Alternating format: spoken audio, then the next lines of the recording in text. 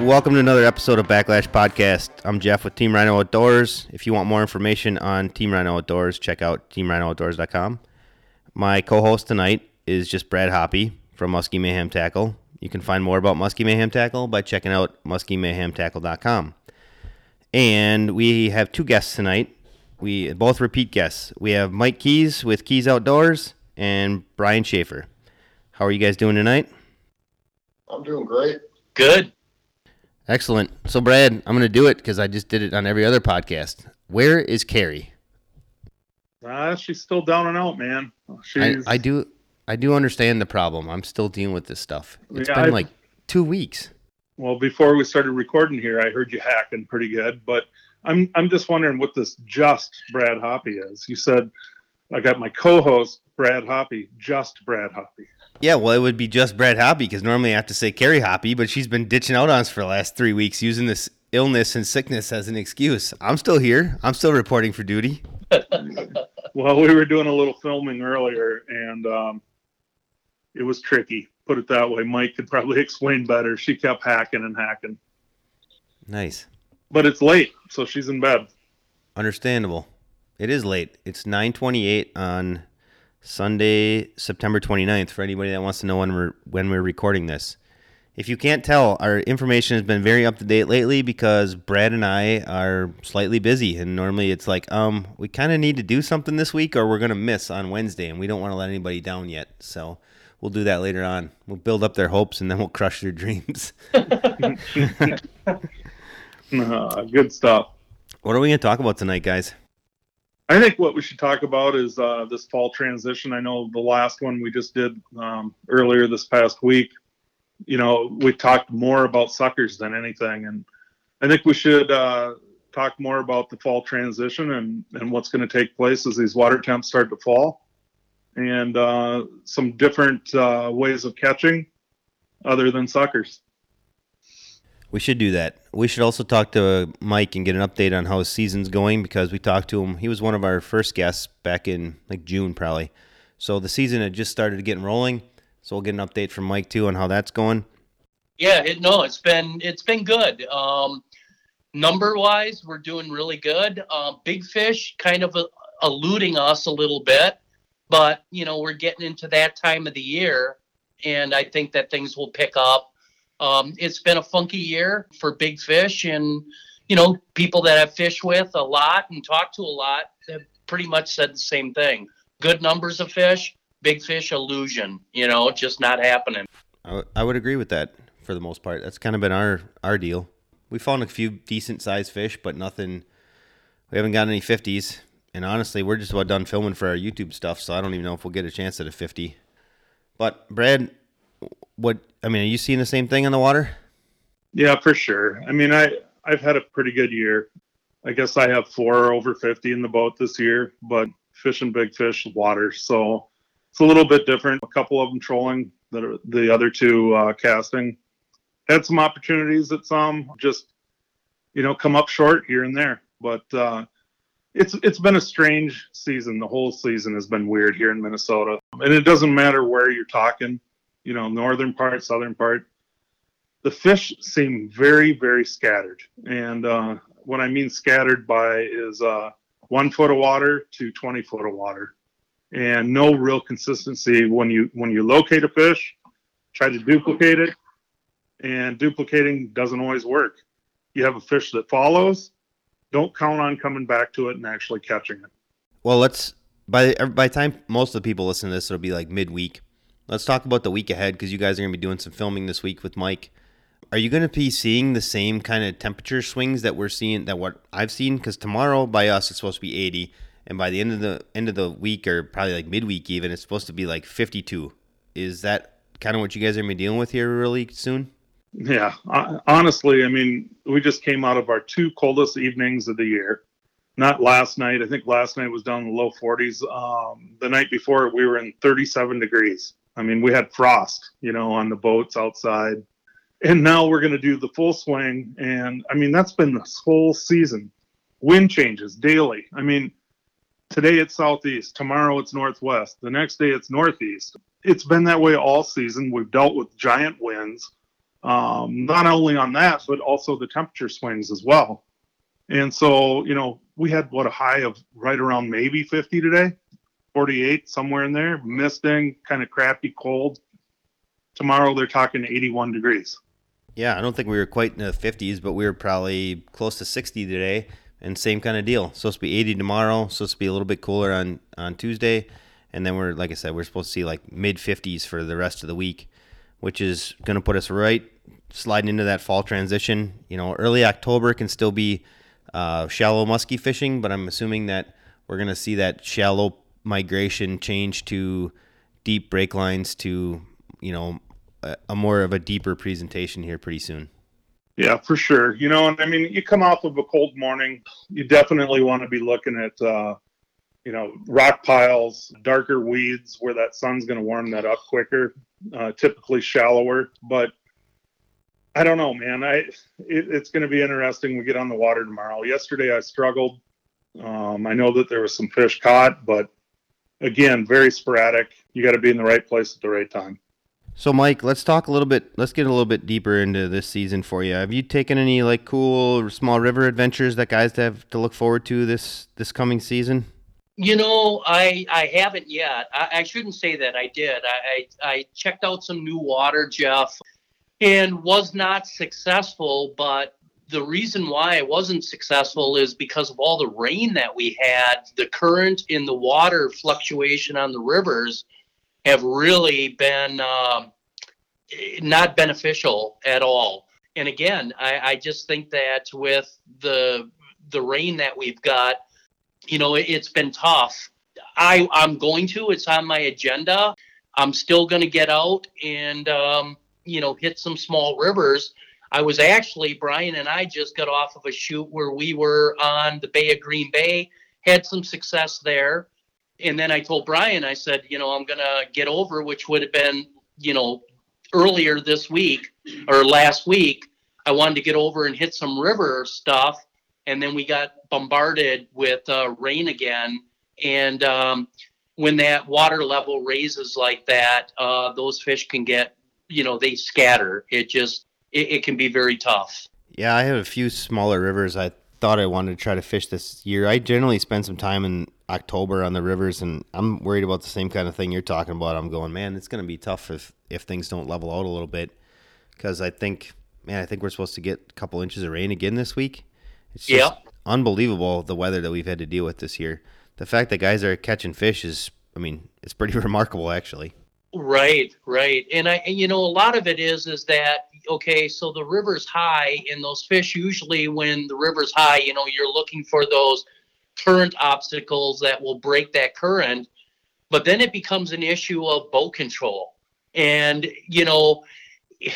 with these smaller boats that I'm fishing out of, they're fast. They're fast on the water. So when you are now used to a current flow of about a half mile an hour, and now you're cooking at about 2.5 miles an hour in some cases, you're just not covering and casting the water efficiently that you should be.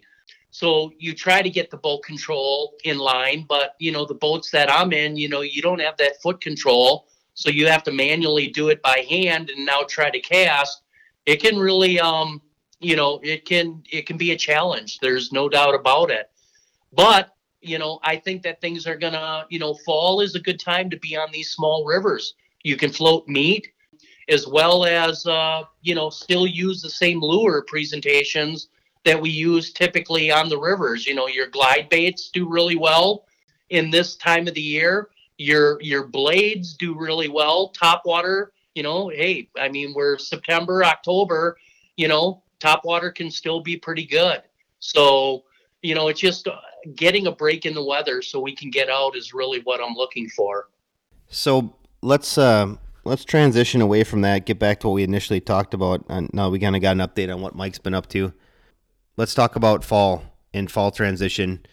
And you want to talk about turnover tonight, Brad? I don't know if we touched on that at all. Did we talk about turnover on any of these episodes? Maybe a little bit. I honestly, I don't really remember, but there's certain bodies of water that turnover really becomes a big issue. There's no doubt about it. And I don't know what's going to happen yet this year. I mean, we keep having these little warm-up spells, but honestly, I thought turnover was going to happen earlier, meaning earlier than normal. Normally, for my bodies of water, it's mid-October, and our temperatures have fallen really quick.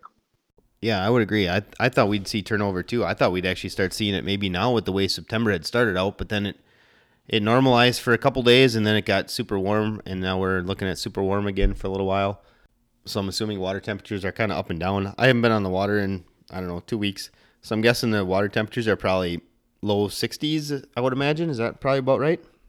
Yeah, we're hitting around 63 degrees on the waters that I'm fishing, and looking at kind of all the way down to Iowa and northern Minnesota, I mean, that's pretty typical from what I'm seeing right now.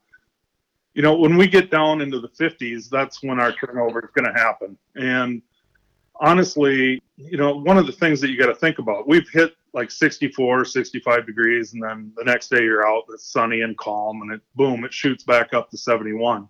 Keep in mind, that's the surface. That surface is one reading, but you get 5 feet down in that water column, and that's really the true water temps that we're dealing with.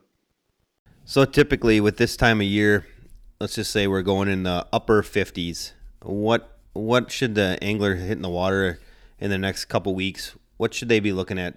I'm assuming at this point, in the next couple days, like I said, I would imagine that with the temperatures we have coming and the water temps are going to cool, and that the fish are going to start pushing out of the shallows. I'm assuming you're going to start looking at, like you said, deeper break lines and rocks. Is that kind of what you're going to start to look for, Brad? Shallow too. Right during turnover, shallow can be really good, and we've had this debate and this discussion over the years on why it drives those fish shallow, and it could be oxygen. So don't be afraid to go shallow. What do you find out, Brian? I think this next week, there's going to be a real big push into the shallows, before they push out. Because lately they've been scattered. You can find them deep, weed edges, and really shallow, but I think there's going to be a hard shallow push.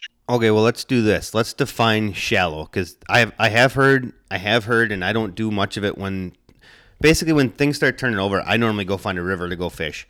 I don't fish during turnover a lot, but I have heard that a lot of guys they'll fish shallow. Now, shallow to some guys would be like 6 to 8 feet of water. But I've heard that when you're talking shallow during turnover, it's like ultra shallow, like 2 feet of water. Yeah, exactly. I agree. Yeah, that 1 to 5, when turnover really hits, I mean, the water gets dirty and it's turmoil. I mean, say it's in a washing machine, you know what I mean? The lake is spilling and oozing out all this garbage, basically. Yep.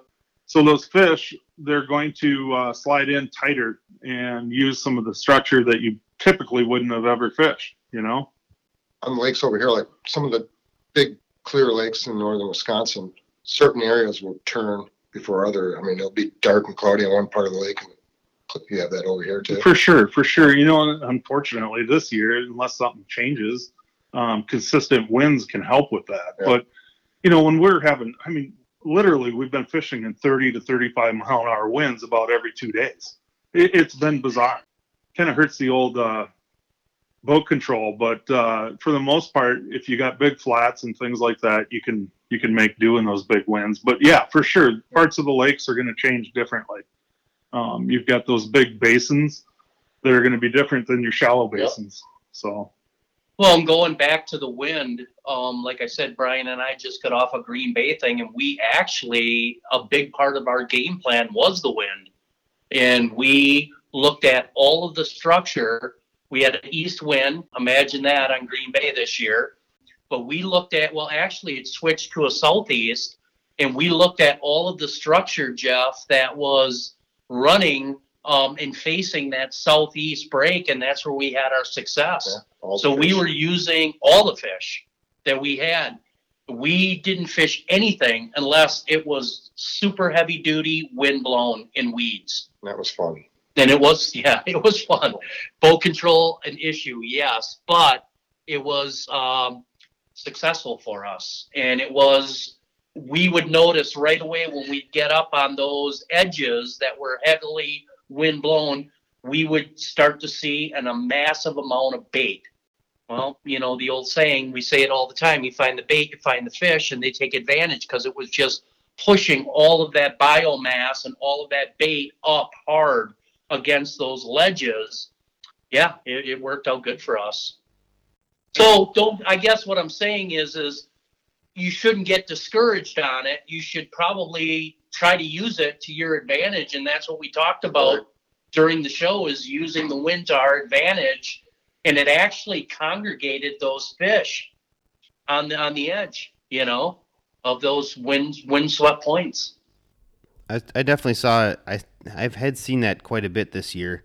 Wind had been more of a factor in fishing the winded areas. There was one time we were out, we didn't move anything. We basically went into a bay and we fished a point going into this bay where the wind was just pounding hard in there all day long.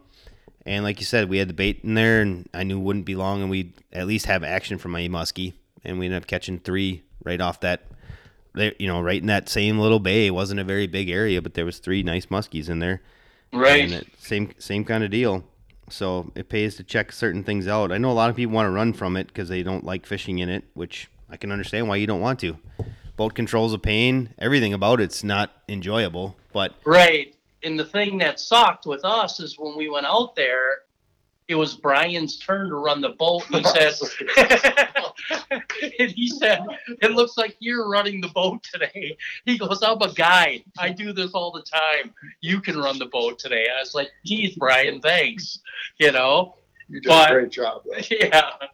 But, and that's what you just got to put your trolling motor on high, and you just got to kind of just, with Green Bay, not only do you have the winds, but you now have 3.5-foot waves that you're contending with. But, I've learned that, I've been blessed, Jeff, to be able to fish with some of the top muskie guides in the country, like Mr. Hoppy.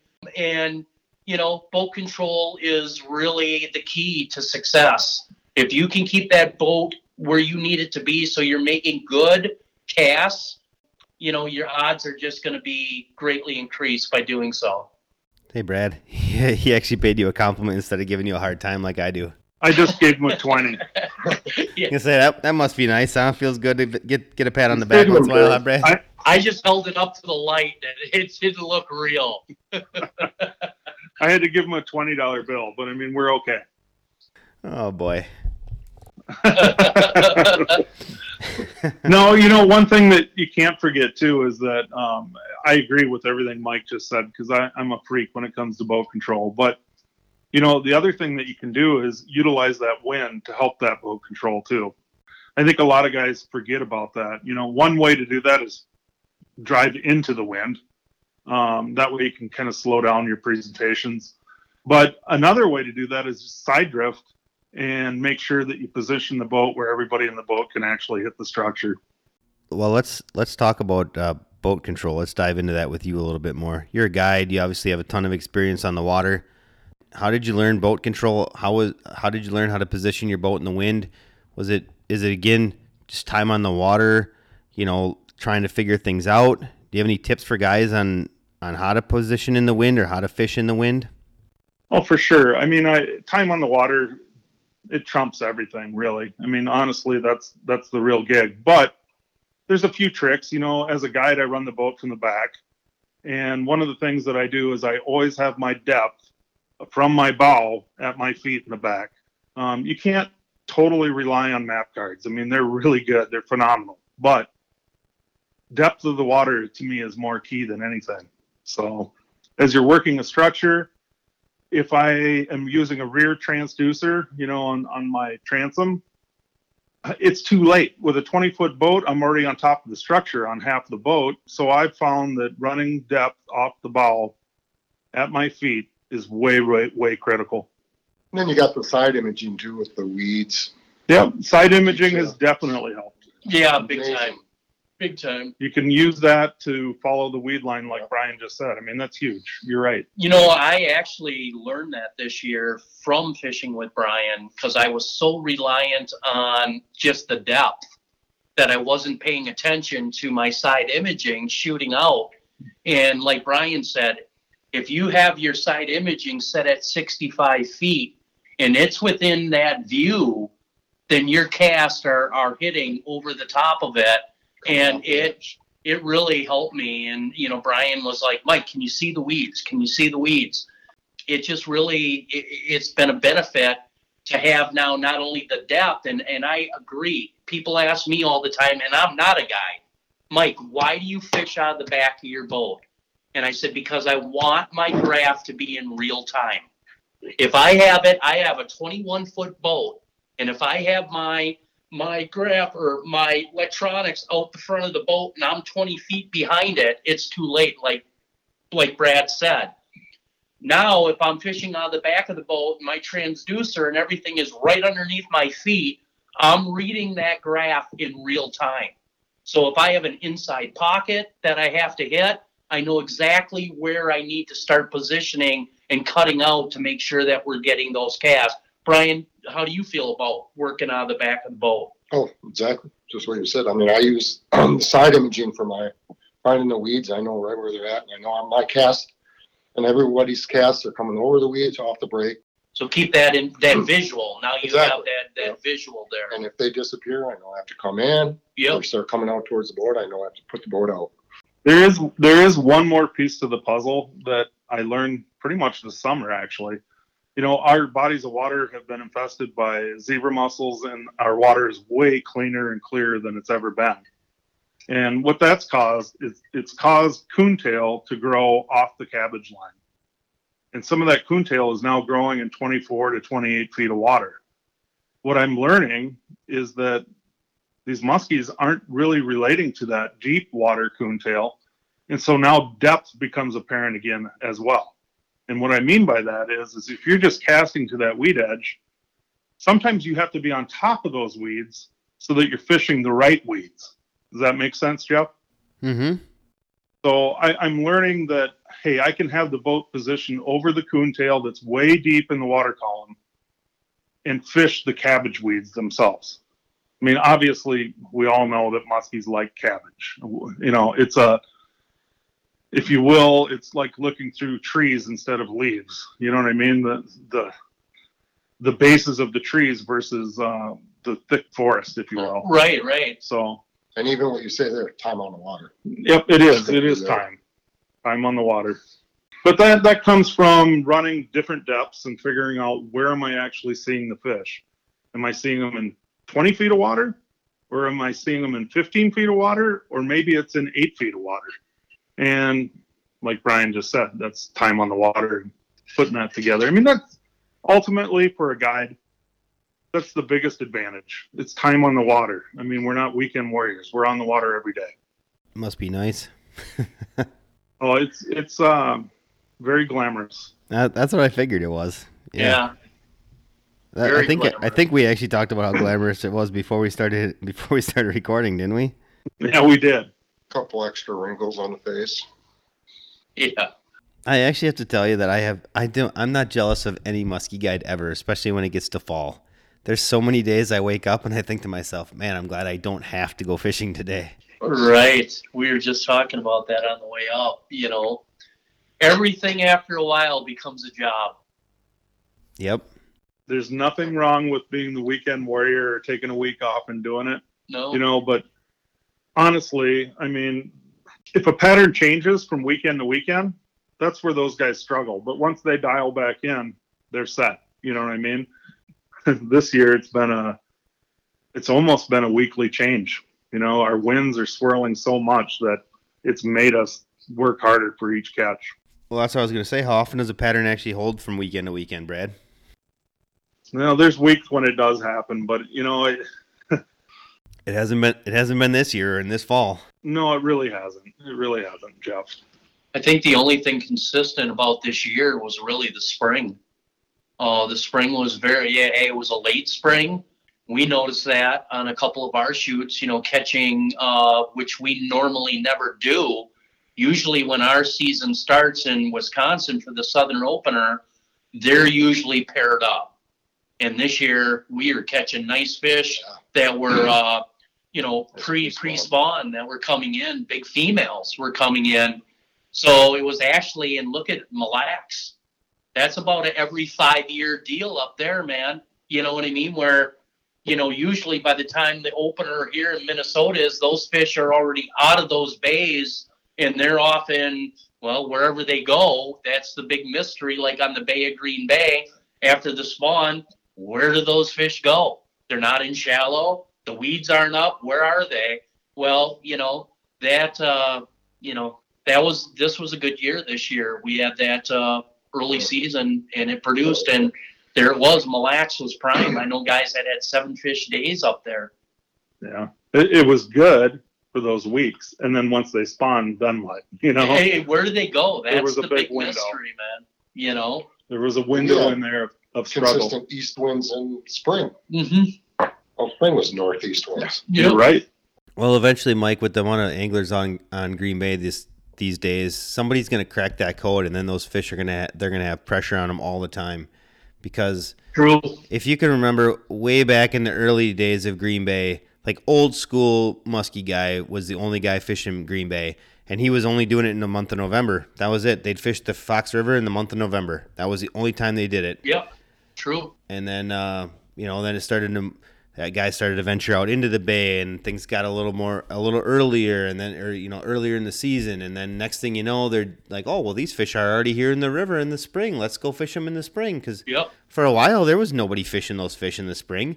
You'd hear a walleye guy would accidentally catch one, but that was it. Right. And there's that one time period now from probably I would say like probably like the second week in June to the first 2 weeks in July. There's that month to 5-6 weeks where nobody knows where they go.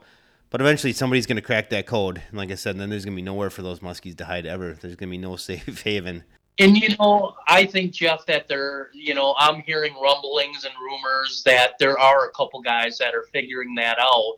And really what it comes down to is that they feel, or what I've heard is that they move out to that 20 foot of water. They're just hunting bait at that time. And, so who knows? That's the big mystery. And a guy's got to figure that out, and it will get cracked. Everything does eventually. Mm-hmm. Oh, I figured that was the same deal too. I kind of figured that's where they went. They went out in that 20 foot of water, and they were probably just fewer and farther between, but if you were a guy that wanted to spend a week out there, and trolling obviously is going to be your best option to track them down, but you could spend a week out there trolling, and I would imagine you'd have a shot at catching some fish out there. I would think so, you know what I mean? But it's a needle in a haystack, you know what I mean? Because the thing with a place like Green Bay is 20 foot of water could be 5 miles. Yep. Before it drops down to 25 feet of water. I mean, it's so vast. And, so, yeah, I mean, if a guy put time in there, I would think that you would figure it out. But, I've been all over that bay, man, and it's a mystery to me. And I think at that time of the year, where the success comes is once the weeds start to grow, that then draws them in, because the bait fish are now utilizing the weeds that are coming up, and it just congregates those fish. Green Bay actually fishes very small. You know that. For how big it is. Agreed. You know what I'm saying? I mean, it's not like there's a ton of structure to work. So, yeah, I think it's just an open water thing that they got going on. Yeah, I agree. For guys that are thinking Green Bay is this giant, vast body of water, it is giant and vast, but there's definitely a concentration of muskies in certain areas that makes targeting it way easier than you would have ever imagined. Right. I know. I just remember looking back on it the first times I started looking at it. I was like, holy man, look at all the water out here. Like the very first time I went from out of the river to the mouth, and you could just see out into the bay. You're like, holy cow, like look at all this water. But you'd be surprised how small it fishes nowadays. Right. Yeah. Once the pieces of the puzzle came together, it actually fishes in fact, for how big it is, it fishes smaller than any other big body of water I know. Yeah, I would agree with that. All right, so we've kind of talked on a bunch of different topics. Yeah, we've kind of swung around full circle here. We're supposed to talk fall.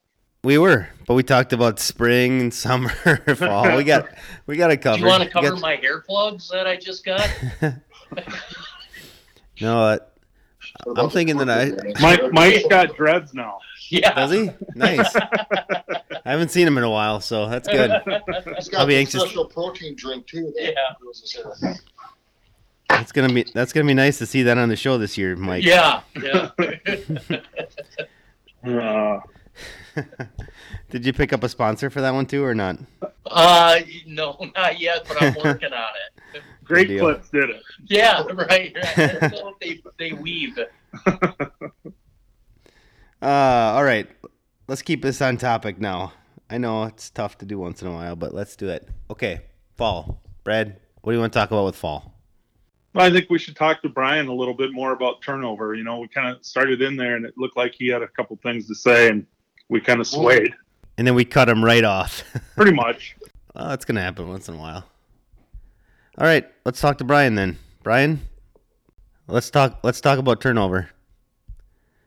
Why don't you tell me what you know about turnover? Because it seems to be a kind of mysterious thing to a lot of different people. I've heard it's like 55 degrees is when water starts turning over. Well, it's pretty mysterious to me too, but like I was saying before, some of our big waters, guys will go in. One part of the lake will be really cloudy and dirty, but you can still have crystal clear water on the other side. Those are the bigger, deeper, clear lakes, but there's always somewhere to go. You got the rivers, they don't turn. Smaller lakes, they won't turn. But yeah, mid 50s, anywhere under 60, you can start seeing some of that cloudy water. Fishing get tough. And then low 50s, it starts clearing up and fish will move off into the deeper water. So, but there's always somewhere to fish. You go to a water, and if it's dirtier than normal, it kind of has a foul smell to it. There's, especially up in northern Wisconsin, there's thousands of lakes. There's plenty of lakes that go to, or you can always go to a river, and usually the rivers during that time are super hot. So, yes, I would agree. That's typically what I do to avoid it. I think one of the things that I've noticed during turnover too is that a lot of times sand shelves will provide a little bit clearer water and more fish. I think not unlike muskies, the bait fish tend to go look for some good water too. And so, I don't care what time of the year it is. If you can find bait, there's usually big fish behind them. So generally speaking, I've found that sand shelves seem to be kind of a ticket. Well, so Brad, what's your tip? What's your tactic during turnover? Do you fish the same lake you typically fish, or are you bouncing off to somewhere else? What's your strategy? Because I'm assuming you fish all the way through it, right? And for you, if I know you right, I'm assuming you're not going to a river. No, see, I mean, for me, where I'm at here, rivers really aren't part of the equation. So there are some other, not all lakes change at the same time. You got to keep that in mind as well. So don't get me wrong, we'll put some miles on the truck and try to find some other bodies of water that aren't in that changeover period. But don't get me wrong, I also have clients that, hey, I want to fish on this particular body. And so what's that mean? Well, you're going to stick it out on whatever body that they truly want to fish, right? That's where I would say that generally speaking, I'm looking for, maybe it's the non-windy side. We have a northwest wind and everything's kind of green. That green is going to get pushed. All the filth in the water is getting pushed one direction. I'm going to go to the other direction and see if that stuff is a little bit cleaner. All in all, I mean, some of those steep breaks with some sand can generally pay off. Well, since you mentioned paying customers or clients wanting to fish a body of water, that was one thing I was going to propose to Brian. So Brian, I know northern Wisconsin, you have lots of options. Let's just say a customer or a client, whatever you prefer to call them, wants to fish a particular body of water, and it's turnover. What's your tactic there? Obviously, you're going to be fishing it. Well, as Brad stated earlier, find bait fish. While it's turning, basically all that's happening, they're just scattered. I mean, the fish are just scattered. And if you find the bait fish, there's always going to be fish there. They're still biting, So we find bait fish, again, like Mike stated too, wind blown points, the sand, fish. There's still fish real shallow too during turnover. So they're just scattered, but we'll look for bait fish and fish wind-blown points and find some clear water if there's some clear water in the lake. But that's pretty much how I handle it. I think every basin is a little bit different too. I mean, if you break down a lake, it's like going to a new body of water. Are you going to go from the west end to the east end, from the north end to the south end? I mean, how do you break down a lake when you first go to a lake to try to learn it? By rights, you should say, okay, I'm going to work this area and I'm going to try to break this down. I'm going to learn the most I can about this area. Then you can start exploring and start adding to the whole equation. And I think it's no different during turnover. Driving around isn't a bad thing, but once you've driven around and picked your area, pick it and pick it apart. I think you just got to fish a little slower too. It's not that they're not eating; they'll eat. Well, Brad, if you're from Wisconsin, if you want to learn a lake, you just go find the nearest weed bed and you cast over it with a bucktail. That's what we do. What kind of bucktail? I was gonna come up with some smart remark, but I didn't do it. I was gonna. No, the thing, I think Brian just alluded to something that's very important too, and that's slowing things down. I generally, speed can be a big giant factor. I've talked about this numerous times on this podcast, but speed of retrieval, in my opinion, is number 2, number 3, somewhere in there with, I would say weather trumps everything, but slowing things down sometimes is very, very critical. It's one of the neat things about bigger bladed baits like our double cowgirl and stuff. You can slow them way down.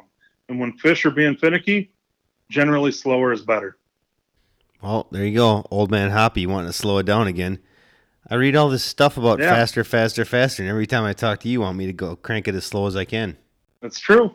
I said it to my clients last week. We had a whole group of Swedish guys here. And I looked at them right in the eye because the problem is that they want to burn, burn, burn. I mean, it's a natural tendency. You get your hands on a reel. What are you doing? You're burning that bait, right? And it doesn't matter if it's a bucktail or topwater. It doesn't matter. Burn, burn, burn. I looked at him. I said, listen, does a fat guy run to the fridge to get something to eat or does he walk? And they looked at me and I said, hey, when they're looking for an easy meal, slow is better. If I'm hungry, I run, dude. I didn't say you were fat, though. I'm fat and I walk. Well, I'm fat too, and I run. Or maybe I can burn like 2 calories before I get that candy bar. Yeah, right. Does that kind of relate to there's 2 bowls on top of the hill? Yeah, pretty much. No, slow and steady can win the game. There's no doubt. Covering water fast is good. Trying to locate fish. But honestly, in the last month, I was telling these guys before we started, we're not getting the follows and the figure 8 fish like we normally would get. They either eat or you don't see them. And that can be frustrating because now you're not locating fish. And even if you do have a follow, don't count on it being there later when you go back to fish on it, So it's been a strange season all the way around. It's a mind game. Well, Brad, I know that I pretty sure I don't remember the exact context of the story, but somebody had sent me a message on either, I don't know, one of our social medias through Backlash, I think it was, telling me about how he listened to you about going bigger and slower during whatever difficult time he was dealing with, and he ended up catching fish. So he owes it to you for that, I guess. So apparently slow wins the race on occasion. Yeah, I think it's hanging it in their face. Maybe they're not so into just running and crushing a bait. So sometimes slower, keeping it in their face, in the strike zone, will a lot of times manage those fish to follow and hopefully eat. Well, and I think too that everything is a progression. So like you get out on the water, I think what you do in how we usually handle things is, you start out burning. The fish are going to tell you what you want. So we'll start out smaller bucktails and we'll see if speed is what they want. And we'll throw, and typically, I personally will run a lure for at least an hour and a half over good structure. If I don't raise a fish or see a fish, then it's change. And then what I'll do is, again, then I'll continue to keep that lure on, but now speed will be, dialed back. Is it a slower presentation do they want? Do they want erratic? So you're always playing that game. I think that speed, whether it be fast or slow, is first. And then once you get that speed, and let's say now all of a sudden you're going slower, you're raising fish, but they're not eating, well, then now it could be a color thing. And so it's a progression. And it's every day, and it could change every day. But Brian, how many times do we go out and we start out and we ask each other, what are you going to throw? You're going to go big, I'm going small. You know what I mean? Or I'm going big, you're going small. How fast you going to work it? Or deep or shallow. It's the same thing. It's just figuring it out, and the fish will tell you. And, we always say that, and that's kind of like a cliche saying is let the fish tell you what they want. Really, in all actuality, it's the truth. When you start seeing fish, then you're doing something right. And it's, again, one of the things is me being able to fish with Brian over the years.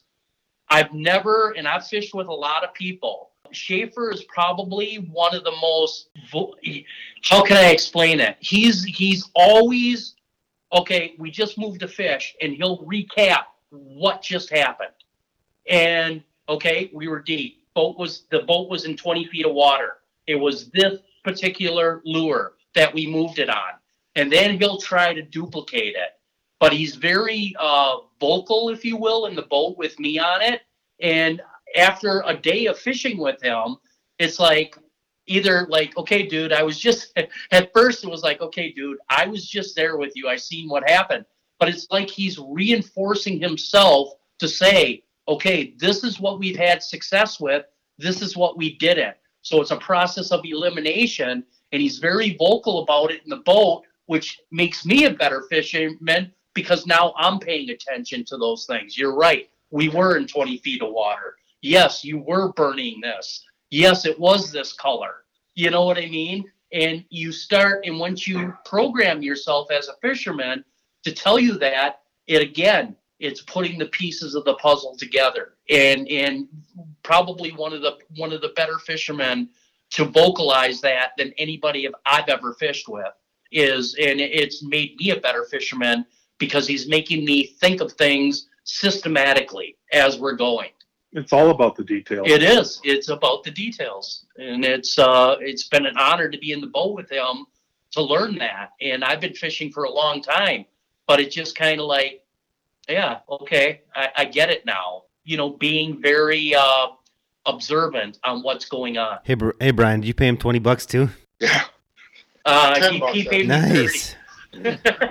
I was gonna say Mike's making money on it. Well, it was actually Brad's 20, Mike 10. So Mike. See, Brad, we don't have sponsors, but Mike's the one making money off the podcast. He's the smart one. He's the smart one. Right. Yeah, Brian, a little higher on the shoulder. Yeah, he's giving me a back rub right now too. So. I should be. Now I forgot where we even were. Well, imagine if I gave Mike $100. You don't even want. Oh boy, I'm gonna have to start editing things out. You don't even want to go there. All right. Well, let's talk more about fishing, less about what happens if Brad gives Mike $100. I think a lot of it we just overthink on things. I think if we just keep it basic and think, okay, you're in dirty water, everything's changing up. How do you feel when keep it basic, slow it down. Hey, we just moved the fish. What was it on? Bright color. How fast were you going? I was going fast. All right, there you go, man. All right, you catch one fish, it's okay, a sign. You catch two, it's better. You catch three, you're on a pattern. What if you're like me and you can't catch anything? You can't get one to follow. Then what do you do? Go back to the basics. Boy. Bucktails in the weeds. All right, I got it. Let's see here. What do we want to talk about now, Brad? You're leading the charge. I'm just watching the end of the Saints-Dallas game, so you gotta pull us through. Who's winning? It's 12-10. New Orleans is beating Dallas right now. Nice. 40 seconds left. Well, we've talked a little bit about turnover, Jeff. I think what we should do is talk about bait selection a little bit coming into the fall. As our water temps drop and we go through turnover, I think we should pick these guys' brains a little bit about what they're going to start transitioning into. I know in my arsenal it's going to be wood and rubber. I will use blades at times, but as the fall begins to transcend, it's kind of wood and rubber. Honestly, for me, it's been wood almost all season long. I keep catching fish on Suics, and it's pretty stupid because I can't catch them on anything else. I don't know why. Maybe it's because I've stopped throwing anything else. Like I've literally go on a trip and I'll have a tackle box full of stuff, and I'll throw 2 baits these days. It's been that stupid. It is weird. I mean, it's confidence, right? I mean, purely a lot of it is confidence. When you're confident in a certain bait, you're definitely going to be fishing it differently than you would with something that you don't feel confidence in. So True. Well, I took a trip to Hayward. It was with my daughter in August, and I caught a fish on a copper carp 10-inch weighted Suic, and I've probably caught 6 fish on it since. And it, granted, it's because I've been throwing a lot, but it's just like you said, it was a confidence thing. I caught one on it, nice fish, 46. It was probably, I think, one of the biggest ones we had on film this year. Just fat. And then over Labor Day, I stole it from my daughter. I caught a muskie on it. I let my buddy have it. He caught a muskie on it. My daughter's caught pike on it. Since then, I've caught a few other muskies on it. It's just, like you said, when you throw it, you just feel confident. So I keep throwing it. That's all I've been throwing lately. I've been trying blades and whatever. And Dive and Rise it's been a good year for Dive and Rise baits. yeah, I haven't had a lot of success on blades lately. I know other people have, but for me personally, it wasn't working. Maybe it's a speed thing, Brad, because maybe I should listen to you more often instead of just making fun of you. Well, the one thing that I can tell you too, Jeff, and it goes with anything, but as a guide, I'm usually the guy in the back of the boat trying different baits and different tactics. And what worked yesterday is what my 2 clients are going to be using until something changes. You know what I mean? So you definitely go with what worked last. And then from there, one guy should be experimenting a little bit. And I think a lot of times is when clients get in the boat, they've just ordered a whole bunch of stuff from Team Rhino or wherever they ordered from. And they're excited to try these new baits. And I get that. And I appreciate that. But you got to use what's been working. Well, and every bait has its time and place. You know what I mean? You're not, and a lot of guys don't realize that there's certain baits that are designed for certain, water temps, certain, every bait has its time and place.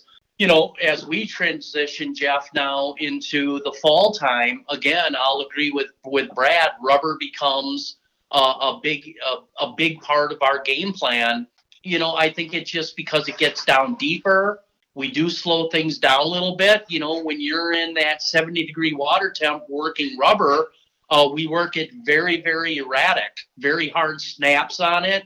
And then as the water cools, we slow that presentation down to not so much of a stop and go. It's still a stop and go, but it's more longer sweeps with it than very erratic. So it's just slowing things down water temp wise, but rubber will be good. And don't overlook blades at this time of the year or even into the fall. I think blades can be very effective, especially, if you slow things down, like Brad said. And that's been probably the biggest thing as fishing with him over all these years is when Brad says slow, sometimes it's painfully slow. Like you're almost thinking like there's no way that a fish is going to bite this lure. The blades are hardly turning, but we have the most success with it. So again, lures have a certain lures have a time and place for sure. For sure. Well, let's break it down by certain lures. Let's go with top 3 baits, Brad. We'll go through each person. So let's take your top. If you could only go fish with 3 baits in October, Brad, what are they going to be? In October, pick 3 baits? Yep. Well, I'm going to use either the double cowgirl or supermodel when it comes to blades. And the reason for that is the big blade, and they're the thinner blades, than some of the other companies that have followed suit with our product.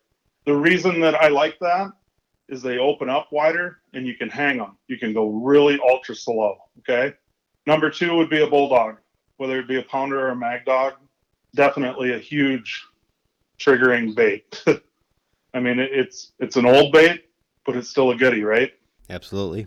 And then third, I would go to wood, and it really becomes strange. I mean, in the middle of October to the end of October, even in November, it'll switch back and forth to a dive and rise to a rubber, dive and rise to rubber, and it might be daily that might change. And we make a big daddy. Production wise, we don't do a really good job with it, and the reason we don't is I end up throwing away a lot of them because of the procedures and how we build them.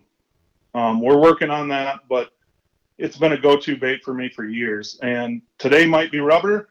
You know what? Tomorrow you can't see a fish on rubber. Throw wood. And Mike, you want to throw in your 2 cents? You want to throw in your $20? Yeah, it 30 bucks. It took me a lot. I had to really give some good compliments to get that money there. I don't want to lose it right now. I would agree. My thing would be, for me personally, would be blades for sure. Again, your cowgirls and your supermodels for sure. Again, big profile. You can slow roll them, but yet it pushes a lot of water, gives off a lot of vibration. Second thing would be the bulldogs for sure. Your pounders, slowing things down. And then thirdly, I would go with a Magnum size glide bait. You've got that side to side. We love glide baits in the spring when the waters are about what we're facing now. Why aren't you throwing it now? They work good in the spring. A glide bait, I think, is a very overlooked fall presentation. I would just upsize it to, a Magnum size, big profile glide bait. That's me personally. It's funny that you talk about glide baits because we sell a pile of them in the spring and we don't sell nearly as many of them in the fall. And I always think, why are people not throwing glide baits in the fall more? Yeah, I personally don't understand it, Jeff. I mean, the reason why glide baits do so well, it's because of that colder water, that side to side, big pauses, do very well. And so this fall, I personally never had a glide bait company until the last year. And this fall, tomorrow, actually, when we go out, I will be throwing the Phantom glides. They work good. And again, the only thing that's changed is we went from spring to fall. Again, it's water temp. I would agree with Mike in the sense that when things are really tough and you can't get a follow, a lot of times your side-to-side gliders, whether it be a Phantom or their new Exorcist. I remember last year, maybe even 2 years ago, Jeff, when you were here. 2 years. Yeah, we couldn't move a fish. Last fall was kind of that way too, and we were just struggling. We weren't seeing fish. We put the Exorcist on, and all of a sudden these fish were giving up their positions. So now we've got fish to go back on, at a key point in the day, whether it be a moonset or whatever. But and it worked for us. We ended up catching fish because of it. Yeah, you ended up catching fish because of it. Slow rolling your 10-9s in the back of the boat. Well, I was in the back. I gave you first crack. I know. I just suck. So, all right, Brian. Let's hear from you. Enough about me and not catching fish in the front of the boat. I'm with these guys almost on everything there. With the blades for sure. And if you want to get them deeper, you can even add like a bell sinker and slow roll them and get them down deeper. And then with the rubber, I like the double dogs. They got that slow drop on them. And then I'm a big minnow bait. 10-inch slammer. I love pulling them down. So when you're working your slammer, are you like ripping it, or are you? I give them rips, but the pause. And also there you can add weights to them for hang time. But I rip them down, pause. You always got to let them float up, and like everyone talks about the dead rise. So I let them rise up, 5-10 feet from the boat. But just rip them, and it's everything it seems have to have that pause. I'll use everything these guys said, polarize, glide, but I'll just add the minnow bait and then the double dogs. And them double dogs is with that slow drop, you can work them a lot slower. Now, will you hang your double dog as well? Yep. Oh yeah. Yep. Just a pump, pause, pump. So let's hear your 3. For my 3, I'm going to definitely go with a bulldog in the fall, whether it be a bulldog or a Medusa. I always say bulldog, and I know a lot of guys catch fish on Medusas too. The reason I say bulldog is because when I started musky fish, there was no such thing as a Medusa. So going back to confidence baits, for me, it was always about confidence. And the dog is the first, that's my confidence rubber. So that's what I'm throwing. Guys want to throw Medusas, that's fine too. I always, some guys will say, well, I threw a dog for a while and then I switched to a Medusa and I caught a fish. And I'm like, yeah, but I wonder if you would have just kept throwing the dog, would you have caught the fish too? I wonder. So I feel like those are interchangeable. That's those baits with the 3 tails, right? They do. They have 3 tails. I guarantee you've never thrown one. No, actually we did. Steve Jensen, actually, I think, wasn't that an episode that we did on Vermilion where he was gluing 3 tails on a bulldog? Oh, maybe. That was the year after the Medusa came out. Before. Yeah, the year before the Medusas came out, we filmed and we were doing 3 tails on bulldogs. It was kind of cool. We caught some really nice fish on it. Ask Stevie about it. I will have to. Yeah. I talk to him once in a while. Yeah, I heard that. Then the other one I'm going to go with is either a Suick or a Bobby. This year it's been a Suick. Last year it was a Bobby for me. I did really well on Bobbies last year. They're all effective. Again, that would, if I could get a Big Daddy, if I could carry him, but somebody keeps telling me he breaks too many and I can't get a batch of them, I'd probably try a Big Daddy too, but I can't get one. And then the other bait that nobody's mentioned yet that is something I definitely use in October, and that's a Bondi bait, because there's a couple of lakes up north that are small, and about mid-October, bait fish moves out deep.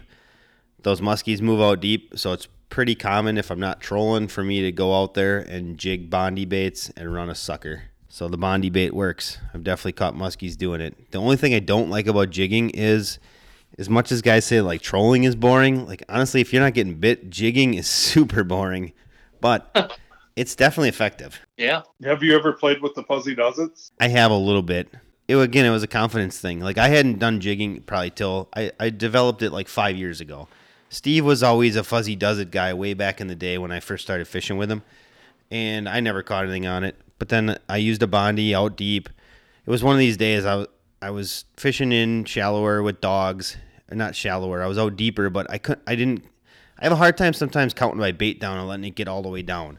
Well, I was running a sucker deep. I got hit on my sucker deep, and I'm like, crap, what am I going to get that's going to get down deep enough for that? I'm like, oh, I got these Bondis here. Yeah, I suppose I could try that. I caught a fish on a Bondi, so I kind of have been hooked on them for the last 5-6 years. And it's the same, like it's a depth control thing. You can get them you can work it at any depth really easy. And I just jig it right underneath the transducer so I can literally watch it like I'm ice fishing. Yep. And I'll be honest with you, it is one of the most exciting ways to catch a fish is when you're vertical jigging like that. 100%. Yeah. When you get hit on it, it's awesome. Yeah. When you're doing it and you're just 3 foot up, 3 foot down. You don't expect it, and all of a sudden, wham! The rod just Yeah. It is fun. It is that way. Once you get hit on doing it, then you're like, oh, all right, I can understand it. But until you do, it's painfully boring, in my opinion. That's just me. I mean, True. You can, like I said, you can watch it like you're ice fishing. You can just jig it straight up and down underneath the transducer, and that works. It helps occupy you a little bit. But if you're not moving much or you don't have much going on, it's painfully boring way to fish. Well, in talking about that, Jeff, too, is the Rippin' Dog by Muskie Innovations. A lot of guys, it's kind of a secret, but they're casting it. They've had a lot of success up here in Minnesota doing that. It was kind of like, don't talk about it. But there are 2 hookups on that bait, and one of them, the front hookup, is designed for casting. And with that blade on the back, and how do you work it? You cast it out, and you rip it up, and then just let it flutter down. And then rip it up, let it flutter down. So even with those jigging baits, you can cast them and have success with them as well. Right, Brad? Yeah, hands down. I remember when they were prototypes, and it was insane on how many fish were getting caught on it. And it kind of went out of favor. I mean, there was a handful of guys that were doing it in Minnesota, and then they were catching it, and they did not want to talk about it or share it. It kind of got out, and now it's kind of like you don't hear about it. No, you don't hear about it. And I think a lot of times, a lot of these baits get forgotten about, True. So, I mean, it works for a full month or whatever in the fall. And next year, it's kind of like it's put back in the box and it gets forgotten. Yep. But yeah, you're right. It was crushing fish. It truly was. Yeah. So don't, just think that a jigging bait is for jigging. It can be cast and have success with it as well. Well, for now, I'm going to stick to my Bondi, but I'll have to bring a ripping dog with me and see what I can do. You'll like it. It'll change your life. You'll grow hair. Will I? Yeah. On your back. I might actually catch a muskie is what you're telling me. That's sounded like you're just going to throw that suet for the rest of your life, what I heard earlier. I mean, if the shoe fits, right? I don't know why you're having such a hard time getting big daddies. I got 10 of them I was just giving tonight. Well, Brad likes you more than he likes me. I can barely get him to return a text during normal waking hours. I think he's actually trying to avoid me. That's why he replies to my text at 2 a.m. Yeah, but the funny part is you still answer. No, I don't. Midnight, we're good. Midnight, I might. Yeah. 2 a.m? No, I'm sleeping by 2 a.m. Probably at midnight right now. Huh? Nope, 10:30. We got, but we're getting close to wrapping this one up. I think we should save probably one of the next episodes, Brad. We should probably talk about fall trolling because that's definitely something that guys should consider using. Oh, for sure. I mean, if you're not doing it, you should be. And I think, it's funny. You talk to a lot of people, and when it comes to fall trolling, they're going to talk about it's boring. I'd rather catch one casting, blah, blah, blah. But you know what? When the water temps get down there, the air temps, more importantly, and you can't use your reel anymore effectively because it's icing up, trolling becomes the major factor. Yeah, I think we should definitely touch on that. I think we got about a month here before we really get into that zone, but it definitely is something that we should talk about. We got a month here. I got about 2 weeks here, and I'm going to get in that zone. Yeah? Well, I mean, some of us, aren't as weak as you. Some of us are slightly tougher than others, which is fine. Hey, I like fall trolling. I can put hand warmers in the front pocket of my hoodie, and I can have my hands in there all nice and warm. And here, I'll tell you a tip before we get into it, okay? Okay. Before we get into that, one of the things that I did years ago is you go to Fleet Farm or Walmart, and you get one of those massage pads that you put in your car seat. It plugs in right into your cigarette lighter. They're like $15 to $25, and it has heat on it. And it's one of the greatest things you'll ever use in the fall when it gets cold on the water. You got a seat warmer. That is a good idea. Very good idea. Man, you can learn something from an old guy. Yeah, a little bit. That's good. Well, who's got something else to add to this episode? Well, I think that, we're still kind of in that fall transition. It isn't really quite to what we talked about tonight, but it's shortly coming, that's for sure. I'm going to say, but with the weather we got coming, or what's forecast, it'll be here sooner than we think. Yeah, northern Wisconsin will have it within a week. That's what I was going to say. Yeah, it's kind of scary, honestly, Jeff. I mean, when did we start this? What month? May. So we started in May. We're at, what is this episode? What number? I don't know, 26 maybe. Okay. That's Carrie's job to keep me in line. Whenever she gives me the social media image, it tells me what episode it is. That way I know. Well, she's got her bonuses there, that's for sure. Yep. But she hasn't given up those duties yet, so I'm waiting for you to start doing that. Right. You don't want to rely on me for that. But no, it's scary. I mean, it's really scary that we're coming into October now. The summer has flown by. I can't even begin to explain how fast it's gone by. Like you said, we're 26 episodes in. Yeah, it's pretty amazing. That's almost like a half a year. I can't believe people still listen to us. They're downloading. They're not listening anymore. Yeah, they're just making us feel good with the numbers. Well, we appreciate them making us feel good because it's working. Yeah, for sure. I mean, well, now's a good time, right? Just if you got questions out there and you want them answered, we'd love to hear from you. So. Yeah, well, we did. We seem to have some decent response to the one episode that you did where we just answered listeners' questions. So if you have those, feel free to drop them off on our email, backlashpodcast@gmail.com. I will add that if you'd like to support the show, you can go to muskiemayhemtackle.com or teamrhinooutdoors.com, and you can purchase a Backlash hoodie or t-shirt.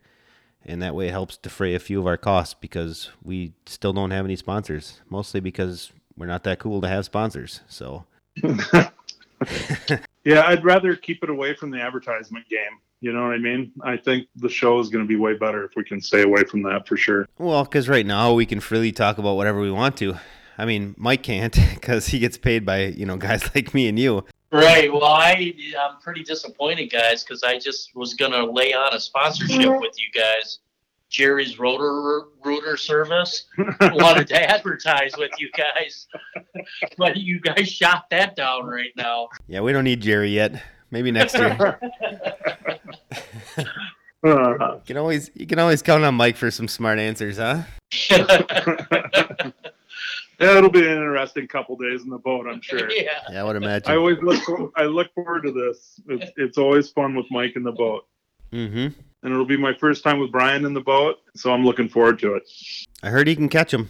That's what I heard. Rumor has it. Yeah, he catches fish. There's no doubt about that. Thank you, guys. Maybe he's going to pay us now. Well, yeah, you just slipped me $5. Hey, anytime you want to do these podcasts, I'm up $55 right now. The way I look at it. So That's what I was just gonna say, Brian. You can send that $20 my way, pal. I'm not. yeah.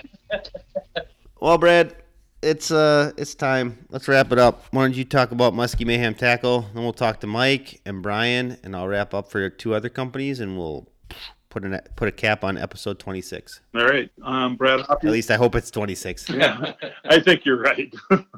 Kerry will let us know tomorrow. I'm Brad Hoppy from Muskie Mayhem Tackle. You can reach out to us at muskiemayhemtackle.com. Otherwise, you can look us up on Facebook or Instagram. We're the originators of Big Bladed Flashabou Bait. Mr. Keys? Yeah, you can check us out at keysoutdoors.com. We'll start airing this January on Fox Sports North, Amazon Prime, and on our YouTube channel. So check us out. Yeah. We had a good year this year, so hopefully we can finish her off strong with some big fish. That's the goal anyways, and I'm in the right place, hopefully at the right time, but I know I'm with the right guy, Mr. Hoppy. I was going to say Brian Schaefer, but... Hey, one other thing that we should bring up too, Jeff, is something that we're doing with a few of Mike's sponsors, and that's the... Video. Yeah. The quick clips, if you will. Yep. Video. So if there's listeners out there that have some fish on video, whether it be a Phantom bait, a Muskie Innovations bait, or a Muskie Mayhem tackle bait, send Mike the videos. You can look it up. Where would they reach that, Mike? Just go to our website. We have everything listed right there. It's a very easy upload, and you got a chance at $1,700 worth of prizes. It's one of the biggest contests in the muskie industry right now, and we got a lot of. I think we're at 48 videos so far, and we've noticed that this fall, that now last couple weeks, a lot more videos are coming in. So everyone has GoPros, so send them in. Yeah. Plus, you can win a monthly prize, too, from Team Rhino Outdoors. I think it's a $40 gift card. That's right. Actually, it's funny that you just said that, because I was going to say that, because I just had Amy call me, and the guy, that's all he wanted. He said, I could care less about the 1,700. I got all that. He goes, he's a big supporter of yours, Jeff. Nice. I like to hear that. I buy everything from Team Rhino. Perfect. And then he got into the thing with Amy about your handwritten notes. Beautiful. That's good. Yep. That's classic, dude. That's huge. We only got we got one fan. Awesome. He must. No, you got more than that. Brian, why don't you talk about you for a minute? Yeah, I'm simple. I just got Facebook, Schaefer Outdoors. Contact me right through. That's it. Sweet, simple, done. That's it. Simple. All right. Well, then I'll take up the rest of the time then. So we got Backlash Podcast. You can find us on Facebook and Instagram. You can email us again, backlashpodcast@gmail.com. Again, if you have any interest in a Backlash Podcast hoodie or t-shirt, check us out at muskiemayhemtackle.com. They have some listed there. We have them listed on our website, teamrhinooutdoors.com. For Team Rhino Outdoors, you can find us on Facebook, YouTube, Instagram. I tweet once in a while, rarely, but once in a while. YouTube channel, we generally put out a weekly content every, say, like June through the end of the year, which would be, December, January. This year we're running long. We almost have all of our YouTube stuff done for the year already. Not edited, but I got to get on that. But anyways, we just put out a new video today. It was called Top October Muskie Tips. Me and Steve Jensen talk about more of what we just kind of talked about tonight. And If you want to reach Team Rhino Outdoors, you can email us too, teamrhinooutdoors@gmail.com. I think that's it, Brad. I think you should do it quicker next time. Do you? I don't know how you just did that, but you did it good. Well, I've done it 26 times now. I'm getting better. You probably practice on your way home from work, don't you? No, I just got it written down right here on my phone. I just read it right off. You got a teleprompter? Yeah, actually I don't. That one I freehand. Generally speaking, the opener I do. I actually have that in my phone, so I don't screw that one up. Or just record it. Yeah, it's Jeff, speaking of that, how many cards have you given out so far? Gift certificates. As many as Amy tells me that I need to give out.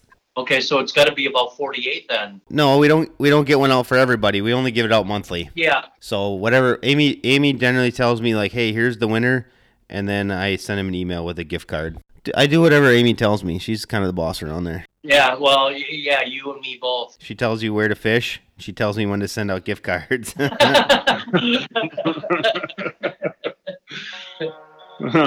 Well, guys, I think that does it. Episode 26. Thanks for coming out. We appreciate your time. Hope you guys put some big muskies in the boat this week. Thanks, Jeff. Yeah, thank you.